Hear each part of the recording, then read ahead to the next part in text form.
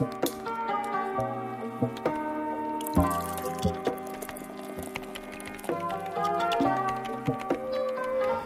I'm Jordan, and this is my buddy Evan here, and we Hello. are Button Key Games Cast. We're here to have a beer and talk about some games. I love both of those things. Oh yes. What beer you drinking? I have a Brooklyn Winter Lager. Brooklyn's one of my favorite breweries. And I got this Winter Lager for, I think, Christmas or something. So I'm pouring mine in a glass. I like to have it, get a little frothy. what are you drinking? I'm keeping it pretty basic today. Just got a Blue Moon Belgian White, one of my go-tos. Go-tos. I really enjoy those. I'm a simple man, you know. I'm the opposite of a simple man. So we're here, I think, to talk about video games as well. Yeah, sounds like a plan, like a good thing. So I think so. Let's get right into it. I've been playing Resident Evil 2. Ooh. This is my first time playing through Resident Evil 2. This is my second full playthrough of a Resident Evil game in general. My first one was Resident Evil 7 Biohazard.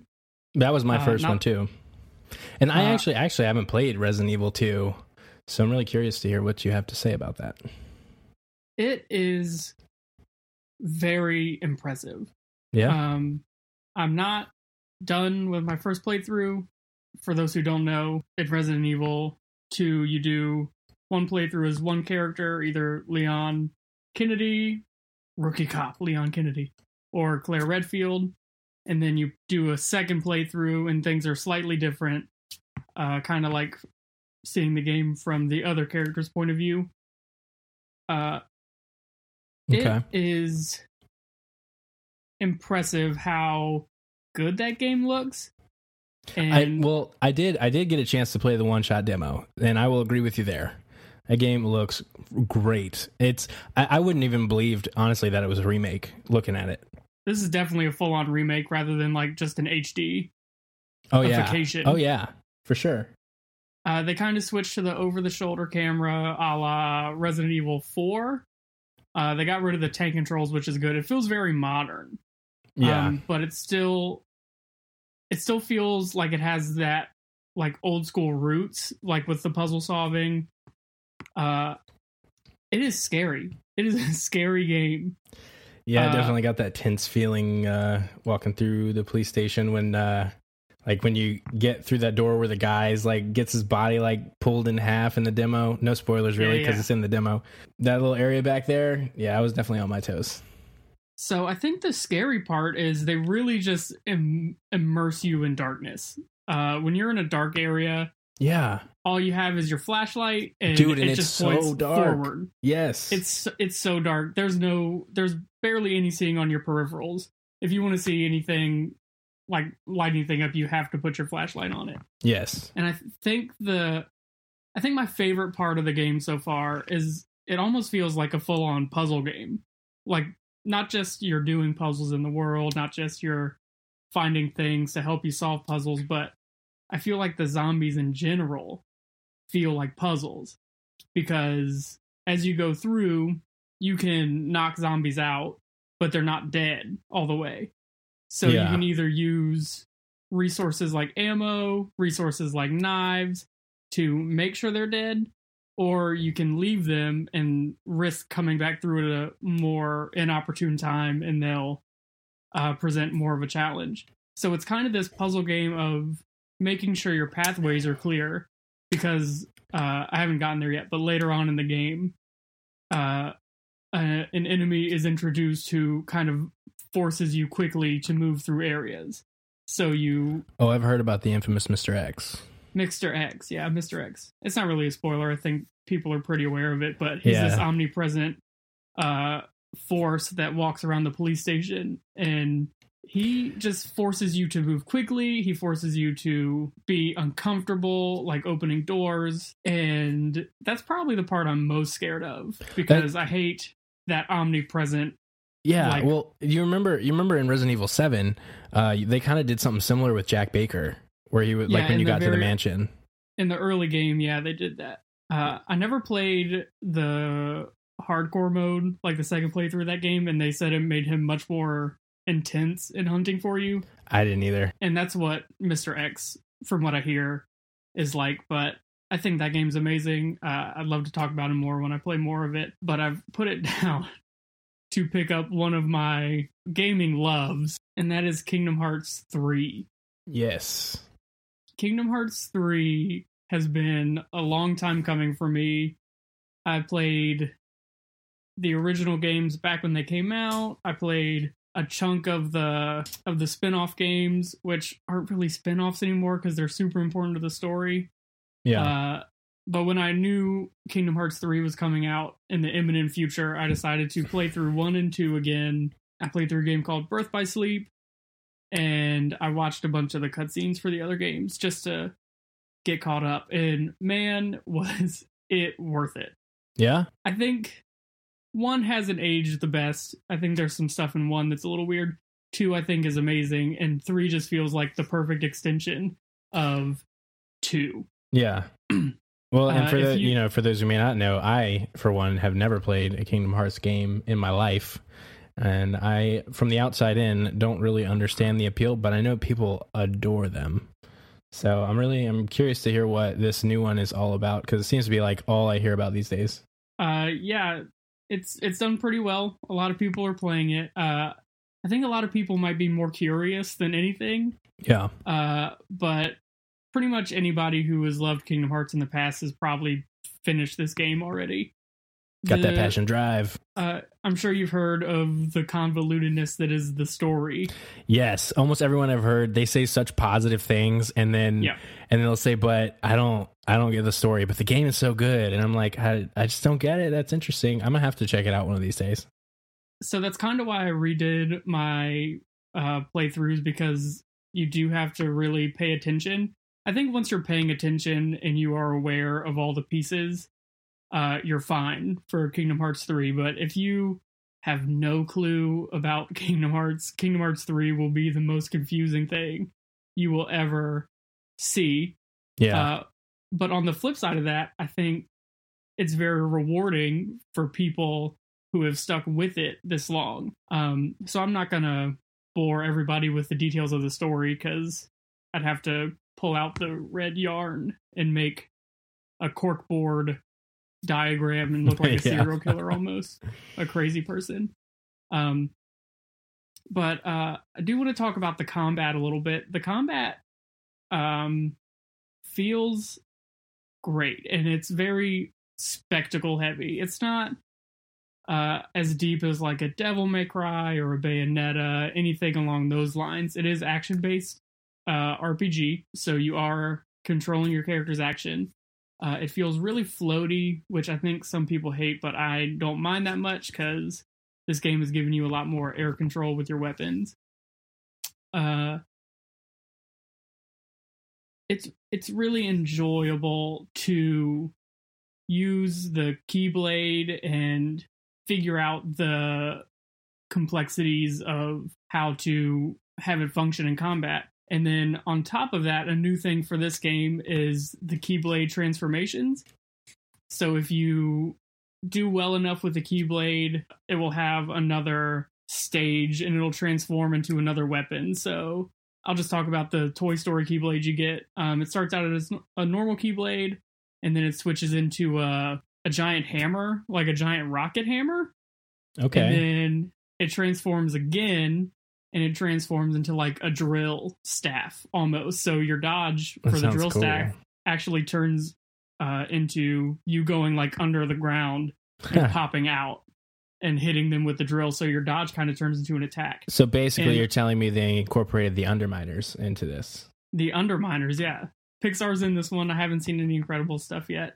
I don't think it's in there, but the Keyblade transformations really change up the way the combat feels, because a rocket hammer definitely feels much different than you get. One of the weapons gives you like gauntlets, like hand claws, that will transform into. So is like the combat, is it, I seriously know almost nothing about these games firsthand. So is it kind of like a button mashing thing, just so I can understand? Or is it like more like a dodge and calculated kind of attacking? You can button mash in these games, and that's a gripe that people have. But when you dig down into the combat and kind of pull out complexities of it, gets a little more technical. It's very rewarding, and you can play on that. It's what you need to play on the higher difficulties. I'm doing a normal playthrough right now, so it's not crazy because I'm just kind of in it for the spectacle of everything. Like, you can do magic. I'm actually playing as a magic-based character, so I'm using magic-based keyblades, and it completely plays differently than a melee character, which I think is great because magic in the series is usually kind of useless. Yeah, it doesn't function as well as just hitting things. And then there is another stage to your combat called attractions. These are like Disneyland or Disney World rides come to life. Oh, I heard about this. Yeah. So one of the first times it happens, you're fighting the Rock Titan from Hercules, and you're hitting him, and then you get, it's called a situation command comes up, and you just hit triangle, and then a giant train roller coaster that's like all neon and everything rolls into the scene, and you jump on it, and then you're kind of doing this like on rails shooter segment with the train to take down the Rock Titan, and it's just such a big spectacle, and it's so fun to watch. And then they have something like the Buzz Lightyear like shooter rides at Disney World. They have merry-go-rounds and the pirate ship that swings back and forth, and it's all really fun to watch. And I think a smart thing this game does when it comes to those things is there's usually a lengthy cutscene beforehand, and you're using them often. So you can often get caught up in a bunch of cutscenes. Yeah. During combat, which can kind of break the immersion, but there are options in the menu to turn off the intros to those cutscenes and to like Keyblade transformations that really speed it up and like keep you flowing better. So I'm still playing through that. I think the world of it right now. It's so fun. It's so fulfilling as a fan of Kingdom Hearts since I was like 8. Yeah. To see this saga come to a close and hopefully moving on to a new saga. I hope it continues, and that's probably the best thing you can say about a franchise that's in its like 18th year of games. Well, one of the things I've been curious about with this game is like, see, as I said, I'm not, a longtime Kingdom Hearts fan, and it feels like a lot of the people who give this game such heavy praise are. So do you think that without the nostalgia, that like somebody who hasn't played them before could like jump in and have a good time? As a person who has just recently played these games, and there is a heavy dose of nostalgia that I play these games with, so take everything I'm saying with a grain of salt, knowing that I've loved these games for forever. I remember asking for Kingdom Hearts Chain of Memories for the Game Boy Advance for Christmas one year, is how much like these games mean to me. I think they make it really accessible because right now on PlayStation 4, there is Kingdom Hearts The Story So Far. And I think in the pack it's like 5 full games from the series. And then some games they couldn't remake properly, so they just give you the cutscenes. So I think there is a very easy way to get into it. Yeah. I think 1 might be a hump for some people. 1 hasn't aged as well as 2. I think 2 is amazing still. So there's a segment early on in 1 where you go to this new world called Traverse Town, and you're kind of exploring, and you don't have your full party yet. I don't think I mentioned if you didn't know, but your party is like Donald and Goofy from Disney. Okay. And they've been the main character's party since the beginning. So you don't have them yet, and you're just going around because you're kind of lost at this point, the character is. And you have to like trigger cutscenes by going through certain doors certain ways, and there's no like order. There's no set order in which you go through the doors. So you kind of just have to like stumble upon what you're supposed to do. And that's just bad game design, like hands down. And it doesn't hold up today. It probably didn't hold up back when I was a kid, but I was a kid, so I forgave things. Right. And the combat has definitely evolved into something that's more frantic and fun, versus one which is like very methodical and slow. If you go in with an open mind, I think Kingdom Hearts is something that can be enjoyed today. I just think it's got so much baggage that comes with it. Yeah. That it's a big ask for someone, especially with all the games coming out that we have right now. So unless you have any more questions, that's Kingdom Hearts 3. I'm very excited to finish that game up. I'm getting near the end, so I'll keep you guys updated on that one. Sounds like you're having a good time with it, which sounds like a lot of people are. It seems like I'm the one missing out. But anyway, so the Anthem demo. Did so you? I think you said that you got a chance to play that a little bit. I played like an hour of it. An hour of it. I played like 30 hours of it. Really? Yes. I did not know that. That's a lot. Yeah, I clocked in about 30 hours on PC. Did you play across the Anthem demo? Did you play across both demo weekends? Yes, I did. Okay. Did they fix? Yes, did they get those technical bugs fixed? I only played a little bit. They got it mostly worked out. Okay, there's obviously still some optimization that needs to happen, and yes, we can talk about we can talk about this. Let's talk about the VIP weekend. A lot of people were upset because they paid to get into this VIP exclusive private demo of the game. And you paid with your pre-order. And paid with the pre-order or with EA Access Premier on PC or Origin Access Premier on PC, and I think EA Access on Xbox. And a lot of people didn't get a chance to play. I did, however, I probably spent about 10 hours sitting in front of my computer hitting enter to make that happen. It was probably one of the worst, if not the worst, launch of anything multiplayer that I've ever been a part of. I can give BioWare a little bit of a break because they haven't ever really done anything on this scale, but in reality, somebody at EA had to have the resources for them to get this right. But, we can talk about that all day. Not that important at the moment. But bottom line is a lot of people were very upset about it. A lot of people hoped the beta would be extended or the demo would be extended, but they didn't do that because obviously they want to get the servers offline so they can get everything fixed. But there was like a 95% loading bug where it would just infinite load and people couldn't get in. There were constant disconnects, having trouble even just getting connected to the server. So it was a whole big thing. It was a lot of work to try and play on the first weekend, but I did get to play probably about 4 or 5, maybe 6 hours on the first weekend. The second weekend's where it really got rolling. So I just really want to hear your. I'll ask my questions later, but I want to hear your thoughts as a person who did play 30 hours of a beta. Like why you were so demo, yeah. Why you were so sorry. Why you were so. They get you with that one all the time, man. Demos, betas, alphas. It doesn't make any sense. Betas are just demos now, right? I think is how it all shakes out. Yeah. But 30 hours in a demo is a lot. So what kept you playing? Well, so I don't know what it is, man. There's something about Anthem that just feels so good to me. I love flying like Iron Man. It feels so polished. It feels right, like every way that you would want it to be.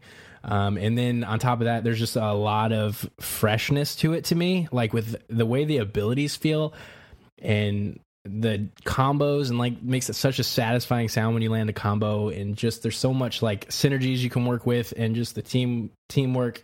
Like if your team's getting combos, it helps your like ultimates charge faster, and it's just a lot of fun. So, I just had a blast with it. So real quick, if I was a person who hadn't played this game, how do you land a combo?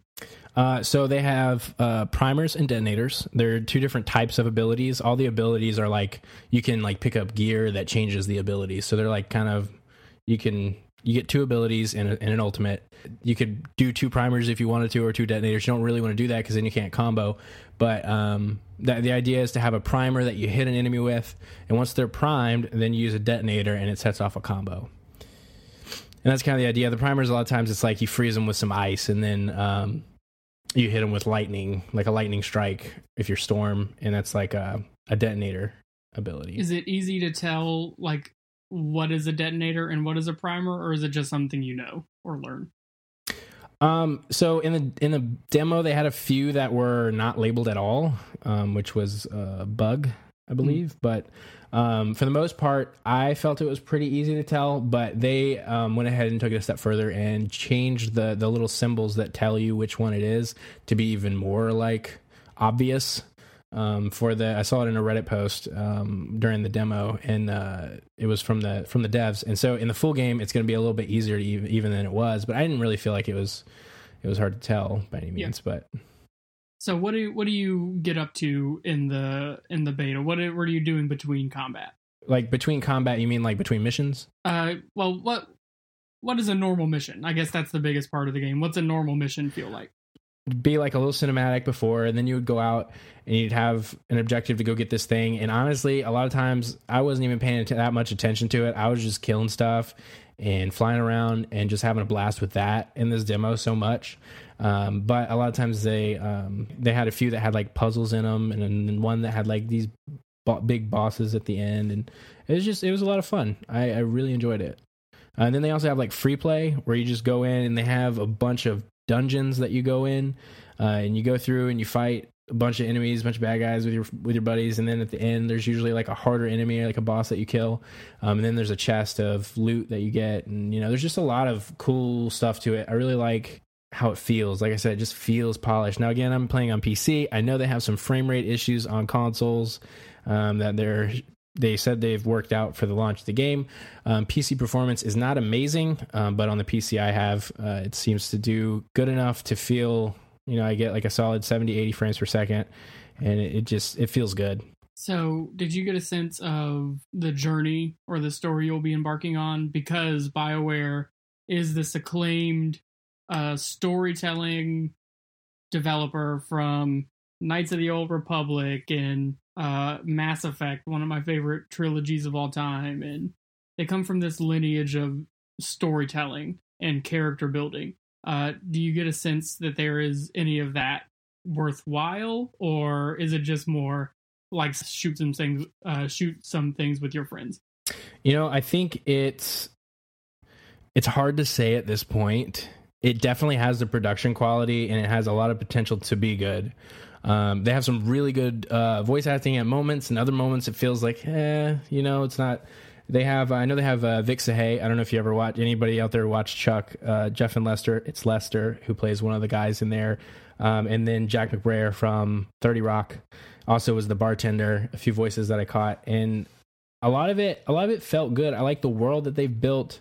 The idea behind the story sounds awesome, and so I really have high hopes for it, but I'm also remaining a little bit reserved because we just don't know a lot, and BioWare's never really tackled a project like this, so I think there's a lot of worry out there that maybe due to a lot of the new stuff that they're adding that they've never done before in a game, like all this multiplayer and co-op, and I think there's a lot of concern that maybe a story could end up be kind of a back burner thing in this game, but that kind of just remains to be seen. But from the demo, the story that was there was very short. There were only 3 missions, and they were not long missions. And so from that, it's honestly hard to say what we're looking at. The demo, I played 30 hours of it because I'm crazy, but the truth is there wasn't a lot of content in the demo. And I think that's probably going to end up being the biggest issue with the launch of this game is people are going to blow through it, and they've already told us what they have for in-game content, and it's not going to be enough for people. So they're going to have to get more stuff out fast. But it's got to be also obviously quality stuff. But I mean, we'll wait and see. We're pretty close to the launch of the game, so we're going to find out exactly what all that is going to entail. I mean, that's pretty much it, man. I'm excited for Anthem. I think it's going to be good. I hope it's going to be good. And I think there's a lot of people on both sides of that for this game. There's something about, I think the demo hurt it a lot more than it helped it due to the rocky launch of things and the fact that, like I said, there was so little content in the demo. They had 3 missions and a stronghold and your free play, and that was pretty much it. And I mean, yeah, that's pretty much all I got to say. They have some balancing things to work out with the different javelins, which is like the suit of armor that you wear. For sure, Colossus was a little weak in the demo. Of course, they've said they've already addressed a lot of that in the full game. So I'm excited to see what comes of it. I am super excited. So you're for sure buying this game. Oh yeah, I'm EA Access Premier. I will have it on February 15th. Do you have a Titan? Excuse me. We'll talk about why I called it a Titan in a second. Do you have a Javelin that you prefer to go to? I super enjoy the Storm, but I think he's maybe too good sometimes because like, you know, I watched a bunch of guys on YouTube, like some Dantics and stuff like that are like really big into talking about Anthem stuff, just kind of trying to learn about the game before the demo came out. And they kept referring to Storm as the glass cannon, like high damage, dies easy. And like, that's not accurate at all. Like, I heard that. Maybe when he's on the ground, but when he's hovering, which he can hover for like an eternity, it's kind of ridiculous. But when he's hovering, he's got his shields are like boosted to like a ridiculous amount, and he's probably he's tankier than the freaking Colossus. The Colossus dies faster than he does. Well, that's a problem. So, like I said, they've got some balancing issues, and the biggest ones are with Colossus. He's too weak. Storm's a little too strong. So they have those two contrasts on the opposite extremes that make it like whoa. But yeah, I think Storm's like my number one. Ranger's probably my number two. Ranger's a ton of fun. Melee class, but right? No, that's the Interceptor. The Ranger is the one that actually kind of looks a little bit like an Iron Man dude. He's got the rockets that shoot off. Shoot off his shoulder or his back or whatever. Like the soldier, generic soldier class. Yeah, exactly. Yeah. So, on the topic of games that are like Destiny, not making an unfair comparison to Destiny, but it's not like Destiny. The Anthem is not like Destiny. More along the the looter shooter, the way that they've built their game, kind of like this Diablo lineage or Borderlands lineage almost. The games as service. You have played another games as service game that I am very excited about. You played the Division 2. Is this a beta or is this Yes. is a beta? This is a beta. This is not a demo. But it's funny that you say that because literally yesterday when I booted up the Division 2 beta, I was like, man, this feels like a completed game. It is so polished. Oh, really? I didn't encounter one bug while playing that. Now, and I say that, I only played for, I don't know, what was it, maybe 4 hours? I've been hearing that there is a peak around the 4-hour mark where there may be an issue starting to occur with at least the beta build of the Division 2. Okay, so maybe I am just about to get to that, but not regardless, like compared to like in one gameplay setting. I think they talked about maybe a memory leak problem or something. Oh, you know what? That actually makes sense. I say no bugs. I did get kicked from disconnected from the servers at the same spot twice. Because I played through a few missions by myself, and then I played through them again with Dubs. We were playing through it, and literally I was playing through the mission again, and right when we got to the same exact spot, it disconnected both of us. At the same spot it did the first time I went through it. So there must be something going on there, but it wasn't a crash, so it wasn't a memory leak that caused that. But I'm interested I hadn't seen that yet. But regardless, compared to like the Anthem demo that we saw, is so much better optimized. It still needs a little optimization. The frames are good, not great. I'd even say maybe great, but not perfect. But it runs really good, feels really good, feels super polished, especially compared to the first game. Like, it feels good. That all being said, there's a lot of freshness to this. It feels a lot like Division 1 in some ways. Just way more polished and tight, and then it also has just this freshness to it because there's like this new environment. You're not like in a snowy environment all the time. There's like vines overgrown in DC. The White House is like engulfed in brush and foliage of all different kinds, and it's just a different environment. It feels fresh. The guns feel tighter. Like when you're firing, the reticules are still a little bit big for my taste, but they, like, your line of fire, like your shots, kind of stay towards the center of the reticule a lot better. It's like a little bit more accuracy than you had in the first game, where it felt like these random recoil patterns. So it's kind of hard to do anything at range, especially with a full auto weapon. So like, the guns feel better. All that's better. I think, so my biggest complaint going into this, before I'd even played the game, was that, like, my biggest complaint about the first game was that there was so much walking. Like, you're just walking everywhere, or really running, but still like you're running on foot all over the place, and it just takes forever and it gets tiring.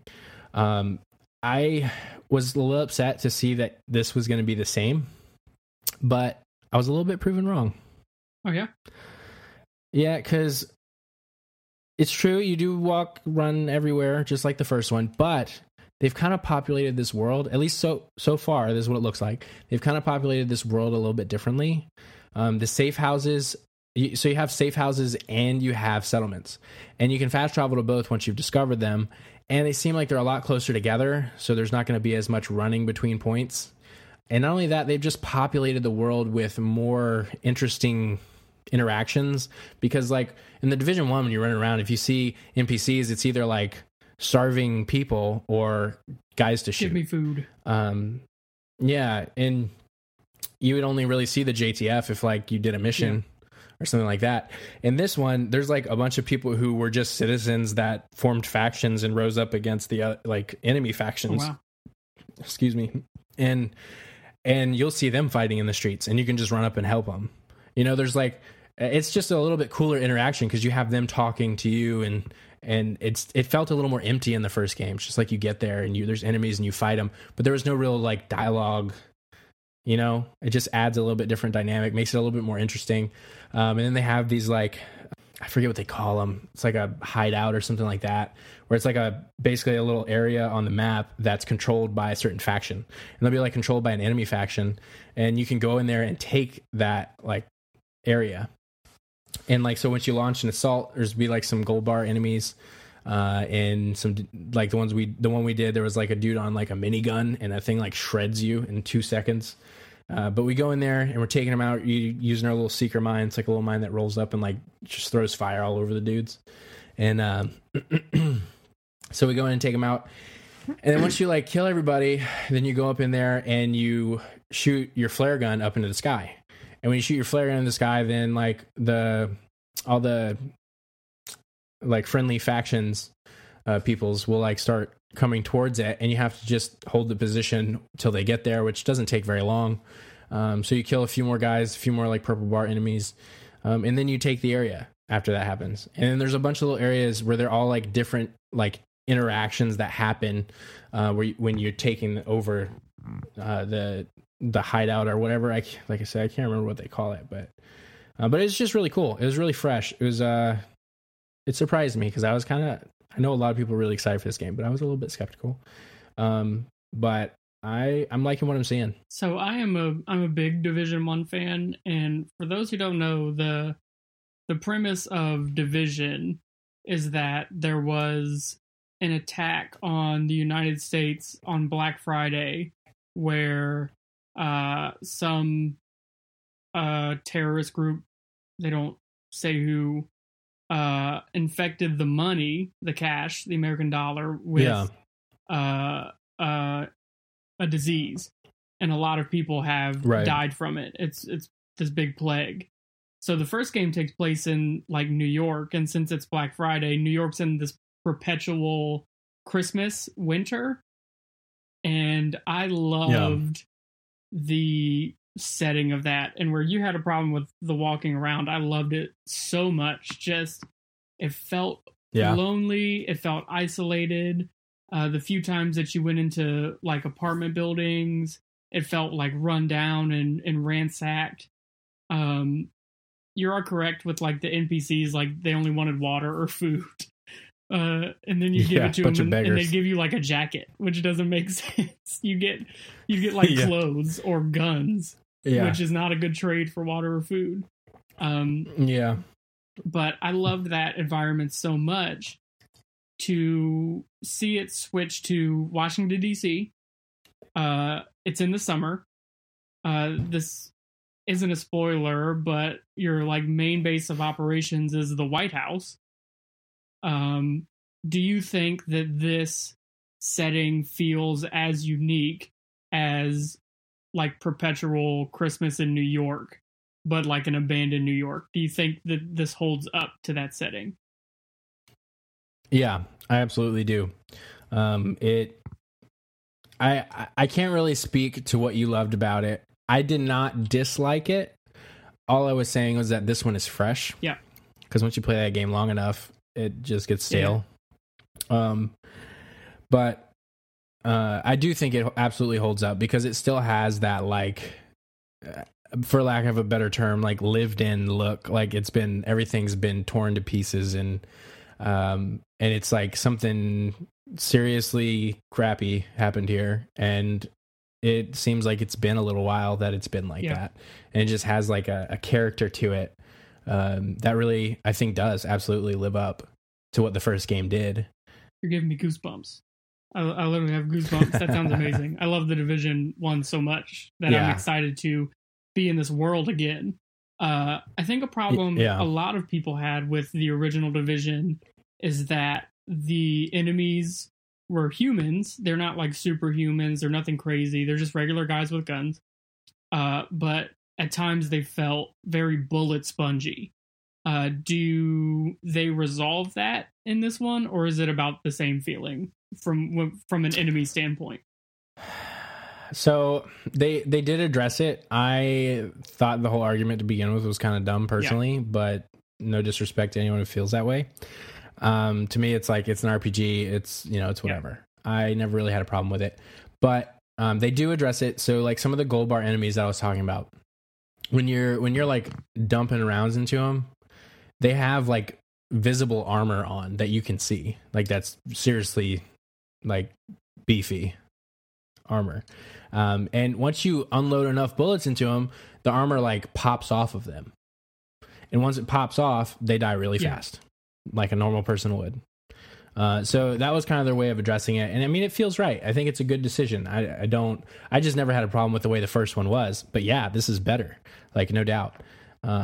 But yeah, I mean, I think they did a good job. A small complaint that I had with the original was that there wasn't a lot of distinction between different skill trees you could go down. You don't pick a class per se in the Division 1. You kind of just head down skill trees.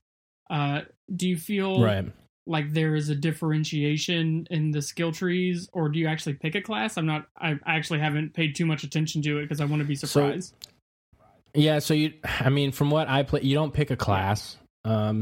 It seems on the surface a bit similar to the first one, but I cannot confirm that because truth is I just didn't play enough, and there's also some limitations to what you can unlock in the beta, and so I didn't get to experiment with that a whole lot, so I can't really speak to it too much, but I'm sure we'll be able to talk a lot more about that when the game launches. I know that the end game that they have talked about, like once you max out your character, you kind of pick a gun for your class, like a scouty class will have a 50 cal sniper, and another class has a crossbow, and another class has a grenade launcher. So I'm hoping they do a good job at differentiating classes, because that's the best part of RPGs, to me personally. And it's funny because like I didn't even know that. So like I went into playing this beta just literally knowing nothing about this game. I haven't watched any gameplay footage. I haven't looked at any videos. I haven't done any reading. Literally all of my experience has literally just been from playing. So I didn't even know that. Awesome. So I'm very excited about that game. I will definitely be talking about that when it comes out. March 15th, I think it is. March 15th is the date. Is that what it is? I believe it's March 15th.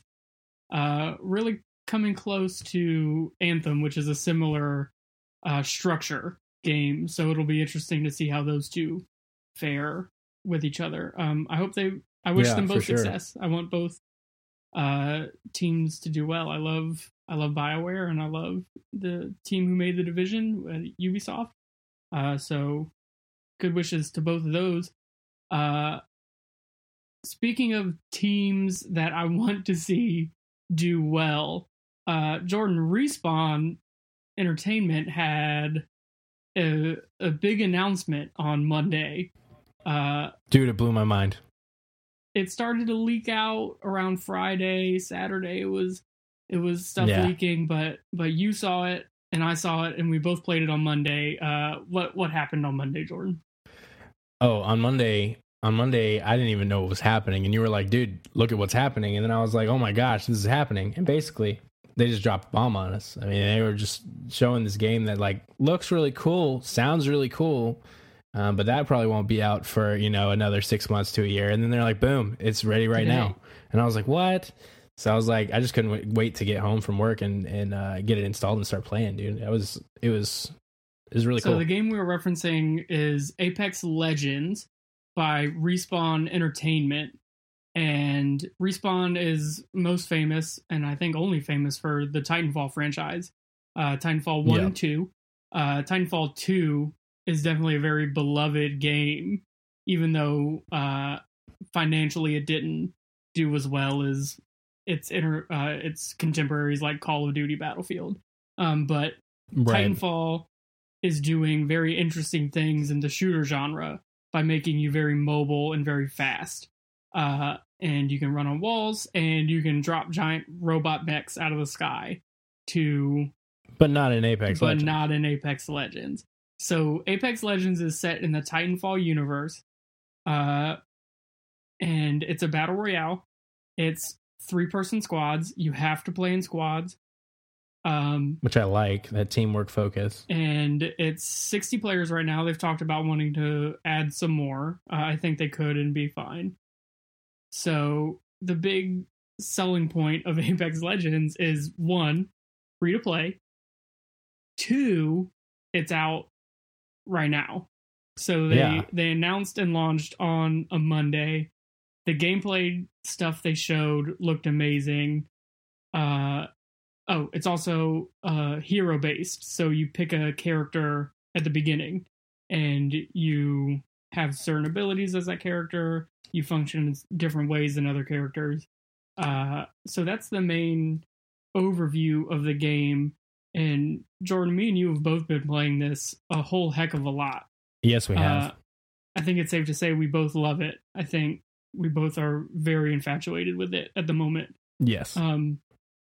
What is it, in your thoughts, that make this stand out from other battle royales, if it does, in your opinion? Oh, it definitely does. There's something about it. So, okay, PUBG, when PUBG came out, I played a lot, but to be honest, a lot of that was due to it's what my friends were playing, and I put like 100 hours into it. In 100 hours, I did not win one game, not one. And I got frustrated with it. They changed up some stuff and some updates. The guns didn't even feel right anymore. I was done with it. And ever since then, every time I pick up a battle royale game, even though I'm like, this is pretty good, I get bored if I binge play it. I can play like 3, 4, or 5 matches tops, and then I'm like, yeah, I'm done.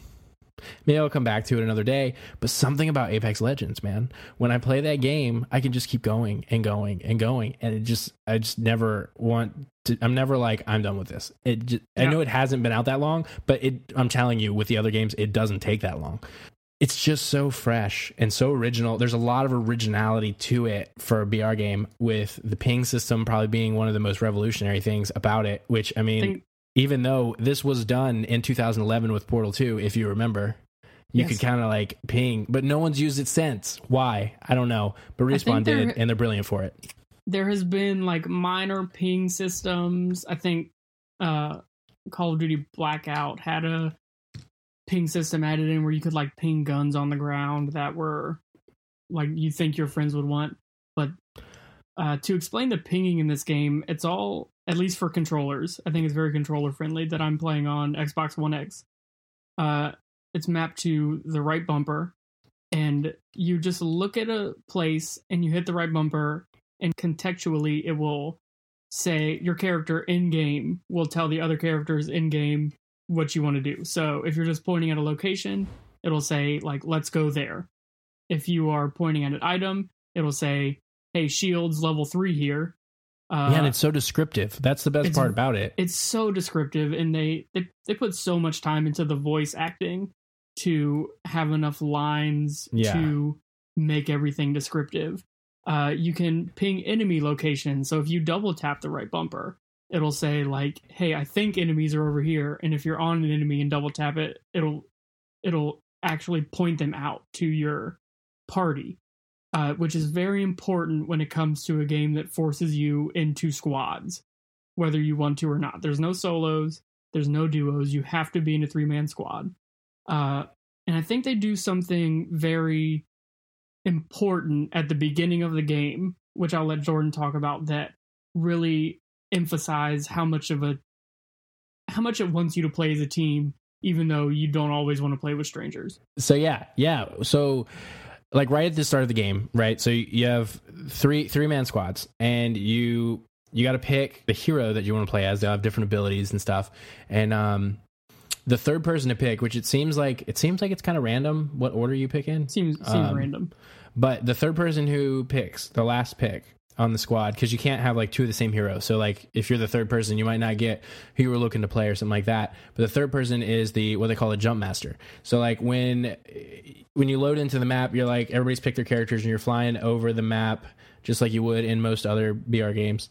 Everybody can like ping a suggested location of where they might want you to drop. But at the end of the day, you're the jump master, so nobody jumps until you jump. So once you guys agree on a location, I'm on PC, so you just hit E and he jumps out of the ship, and it's like this really cool thing because all three of you are like tethered together. So only the jump master can control like where you're going. You can like hold control and they'll branch off and you can like go your own way. But the whole idea is that you kind of need to stay together. This game, like the guns are so low damage. Like you got to hit your shots, 1, and 2, team firing and focus fire is like critical. But anyway, so everybody flies together and you land at a spot and it's like, it just works. It's so smart. It's intuitive. And just like, why has no one else done this? I think the jump master system kind of like sets this mental standard of, oh, I have to go out of my way to be a jerk, to not play as a squad, to go lone wolf, because you legitimately have to hold down a button to say like, I'm going to go off on my own if you're not the jump master. And even from the plane that drops you, you can ping locations that you think you want to go to. You can communicate with the jump master at that point and say, hey, I think we should go here. They do smart stuff on the map, where every map there is a different high loot quality zone. I think they call it like a high tier loot or something like that. High tier loot, it's something like that. But there's a blue circle on the map, and in that circle, you know that there will be high tier loot. So it's going to be a hot drop every time. There is, I'm going to call it the gunboat. It's like this floating ship that you can see its ending location on the map, but it starts at a random location on the outskirts of the map. Yeah. So you can actually jump from the plane to the gunboat. There's always like good stuff on there. There's good stuff on there. You're guaranteed to fight if you want to fight. I think it's so smart because you don't end up with a tilted tower situation. You don't end up with a firing range situation or a Nuketown situation from Blackout, where there's only one hotspot to always go, because you have these moving points of high loot. Yeah. I think this game just does a lot of smart things. It takes out the wall running from Titanfall. It takes out the Titans from Titanfall. But even without those two things, the gunplay of Titanfall is so tight that it's still super enjoyable to use. And it adds this extra layer when it comes to picking your characters. So, for example, one of the characters is Bangalore. And every character has a passive ability, a tactical ability, and an ultimate ability. So your passive is something they'll always do. So Bangalore, when she gets shot at by enemies, she runs faster for a couple seconds. Very helpful for escape, very helpful to get out of the way and reset and find where your enemies are. Her technical ability is she has 2 smoke shields, which I've never used smoke so much in a shooter. I don't know why it is, but the smoke in this game is so effective at whether you want to flank. You can, if you have a shotgun, you can jump into the smoke and like duke it out with the people in the smoke. You can team up with another character ability called the character is Bloodhound, and his ability is to send out a ping that will highlight enemies for your team, which is super useful in the smoke because now you have a distinct advantage over your enemies. Yeah, but the one thing about that is his like Eye of the Allfather, I think is what they call it. It like it marks the like that immediate position they were when you pinged them, but like they could have moved in like that half a second. Moved. But his like ultimate ability, he can see through the smoke, so you can actually just use his ultimate ability, and he can just wail on him. But that's only for him. True. The team can see that. It seems like every character is very balanced. I don't know about you, Jordan, but I haven't found a character that's like that character like needs to be picked all the time. There's no team without this character. If I run into this character, I'm not like, oh god, it's this character. I think everything right now seems very balanced. There is definitely stuff they can tweak, but my only real like complaint about a character so far is Caustic, because he's such a big target, and he's not. He always gets focused on first, and he does the same amount of health as everyone else, but he's like this big dude, and he doesn't really have anything to combat that. Where like I know me and you talked about like Gibraltar has he's a big guy too, and he has the same amount of health as everybody, but he has like this like arm shield and like some other cool abilities that can like help kind of mitigate that issue. Caustic doesn't have any of that, and that's probably really my only complaint. But to be honest, it's a pretty small complaint overall. They're excellent. All the characters, all the heroes, the legends, as they call them, excellent. It feels so good. If you are on the fence about this game, I'd say why? Because it's free, and you just really have to slide down a hill once to know what this game is about. And it's about fun, it's about speed, it's about flow, and it just feels so good. It is free to play, so there is monetization. It's not the worst I've seen. It's not the best I've seen. Yeah. So right now they have a store where you can buy specific skins for your guns, for your characters, for coins right out. Everything else is done through loot boxes.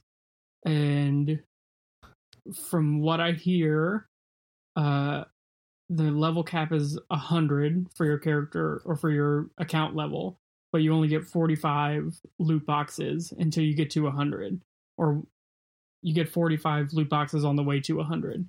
Okay. So I will have to wait on my final judgment on how good the monetization is by what they do with their battle pass, which they have announced for next month.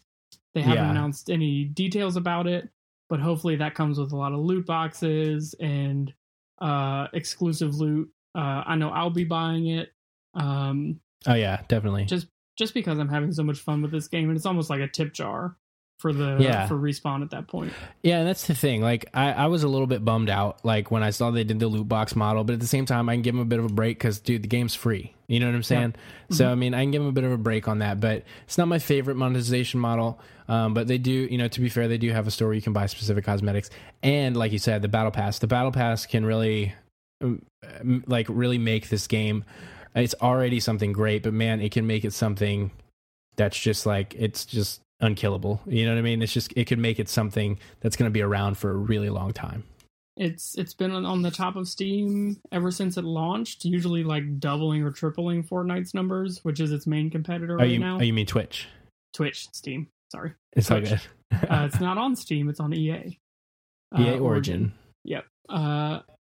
So I think it's going to do great things. From the community, it seems to be in a great place. From streamers, it seems to be in a great place. And people who play it generally seem to enjoy it a lot. So I hope this game's around to stay. I really love playing it. And I loved playing it so much that I went ahead and bought Titanfall 2 finally because it was on sale. It's a great game. The Microsoft Store. And everybody has been raving about this campaign. And you're like the only one who hasn't played it when this game's been out for like 3 years. I'm apparently the only one who hasn't played the Titanfall 2 campaign. So legitimately, I got home from work today, sat down, and I'm pretty sure I'm like 1 or 2 missions away from being done with the campaign. Yeah. This campaign just does a lot of ballsy stuff. I think it feels like Titanfall, which is good. Playing in a Titan feels good. Your man BT. Oh yeah. And can I just spoil this? What it does? It's been 3 years, right? I can just. It's been 3 years. Spoiler warning. Spoiler alert. Spoil Yes. a game that's 3 years old and is like 5 hours long. They do a lot of interesting stuff with their level mechanics. It just seems like every level has a different mechanic. There is one level you go through where you're going through this factory that's literally building like test facilities that are kind of like this AR experience type thing where you just do like battle testing for your soldiers or your militia or whatever. And you're literally riding along this conveyor belt and this house is being around you. And then the house gets put in its place, but it's sideways. So you have to climb this town that's sideways. Yeah. And it's just crazy and mind blowing. And I think the craziest part I've seen so far has to be the time manipulation. Oh yeah, dude. That was so okay. Have you ever heard of an older game called Singularity? Yes. Have you played it? I don't believe so. Oh, dude, Singularity is the hidden gem. It's like one of those games that I feel like everybody kind of missed, but it is a fantastic story. But that's all there is to it. It's really like a 6-hour story, and that's the whole game. But I think I picked it up. It was like at a GameStop like 4 or 5 years ago, it feels like. And I saw this game and it was cheap. It's like $3. And I was like, I'll buy it, whatever. I didn't know anything about it. Singularity. It was like probably my game of the year that year. And it probably was already out for a few years at that point. It was really good. And the main mechanic in it was the exact thing that you're talking about, that time manipulation from Titanfall 2. Like the whole story is you have this device, you're using it like between like fighting dudes, and then you use it, you disappear, go back in time or whatever. It was really cool, man. And they basically used kind of the same mechanic in there, and just it's awesome. It's really cool. You show up in this facility and like your character starts teleporting between time. So you go back to the past and you pop back to the future, and at first you can't control it. So it's kind of introducing you to the idea of what you can do. And then you get the ability to control it. And it's very easy to access. It's on the left bumper, and you can literally go back and forth, back and forth, back and forth between time. So they start to do this interesting stuff with there's enemies in both time periods. So you're kind of bouncing back and forth, fighting in these different times. And you can do these really cool things because there's people with shields. So you're standing in front of them, you're getting shot, and you bounce back in time, and then you run to the spot that is behind them, and then you pop back into their time, and then you just blow them away with a shotgun. And it feels amazing. You're like a time space ninja. Like, it's pretty sick. I just want an entire game that does stuff like that. And let me tell you, it wasn't that Remedy game. What was it? Quantic Dream? No, that's the developer. What was that game, Jordan? What game are you talking about? The one where you played as the guy who could control time and you had a gun. Quantum Break. I think that was Remedy. I knew it was Remedy. I said Quantic Dream, which is the developers of Detroit Quantum Break, Become Quantic Human. Dream, you know. Yeah. I never played that game. That game didn't do it for me. I honestly think Respawn could make an entire game kind of based around this time mechanic. That said, Titanfall 2 is excellent. I'm sure everybody else but me knew that at this point. So I'm glad I finally got around to playing it. I just wish there was a player base on PC for the multiplayer, because the multiplayer is a blast, but there's just no player base on Origin for it, really. I mean, it takes like 5-10 minutes to get into a game, and it's a shame because it's such a good game. It just released kind of at a bad time. It got released right between Call of Duty and Battlefield 1. Yeah, I think it was Battlefield 1. Yeah, properly. And that, like, why would EA do that? Release 2 shooters so close? I don't know. It was just kind of a bummer, because the game was really good. And Respawn did such a good job with it, and it just didn't make those numbers. But the real hope is that this Apex Legends is going to really put the attention on this Titanfall universe and really just launch it where it needs to be, because Respawn, they're probably one of my favorite developers right now, because they have just done such a good job with every game that they've made. And they got Jedi Fallen Order supposedly coming up this year, I think is what I hear. And I'm excited to see what they're doing with that, because that just... they just have done such a good job with everything that they've put their hands on. Vince Zampella, who is the founder, I think he's the founder of Respawn, has said that this wasn't the only thing in the Titanfall universe that is planned for this year. So there's something else they haven't announced yet. They got some cookies in the oven. Got some stuff in the oven. I'm excited to see what that is. I can't wait to play their next game, and their next game just came out. Yeah, and there's we even talked about it a little bit. Like when you play Apex Legends, like there's so much like love and care put into this game. You can tell that they were passionate about this project, and they really they poured out everything into it, and it just shows. Like the game is so polished, it feels so good, and it's just got so many good ideas going for it. It's got a bright future ahead. It's so easy to think that in the age where Battle Royale is like the zeitgeist, and I think we're coming down from that you just kind of like poop out a Battle Royale, throw out a Battle Royale because it'll make you money. But that's not what this feels like at all. It actually feels like they set out to make something special. Yeah, this is no money grab. It doesn't feel like it, and I think obviously they're going to make money from it because it doesn't feel like a money grab. It's great. I think that's what I can say about Fortnite is like Fortnite. It felt like a money grab at first, but Fortnite doesn't feel greedy as like a monetization system, and it feels like the developers enjoy making Fortnite stuff. And you know, as much as I don't care for the gameplay of Fortnite, I mean, it has done a really good thing for the gaming industry, and it's kind of changed it forever for the better. So I do have to give it credit where credit is due, because I mean, like you said, their monetization model is great. How active they are with seasons and updates and changing and just livening up the game. They just set a bar, and it looks like Respawn is looking to set that bar higher, and I'm excited about it. I hope to see that bar get set as high as possible, because there's no other developer I'd wish to see success than Respawn. I think they deserve so much respect, and I hope they get it with this one. Speaking of Fortnite, whereas the people making Fortnite seem to be making good decisions that are good for the gaming industry, the same team that is behind the Epic Store seems to be making questionable decisions. Yeah, so there's definitely been a bit of an upset about, especially in the PC world, about the Epic Game Store. So they're doing something that's good for developers. They're giving them a bigger cut. But the idea that's really not so consumer friendly is this idea of making things exclusive to a platform. And a big one that really hurt was Metro Exodus.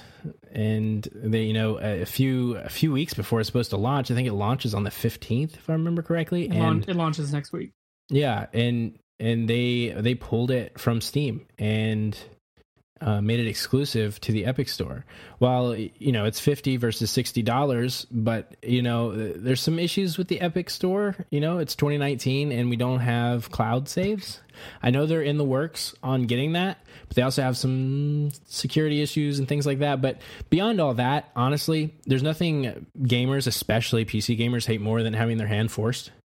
And, the community is pretty upset about this one. And that would include myself. I'm not too happy about it. One of the guys over at 4A Games, the developer of Metro Exodus, actually made a post about his feelings on the matter. And he basically said, well, if this doesn't sell well on PC, we're not going to make any more Metro games for PC.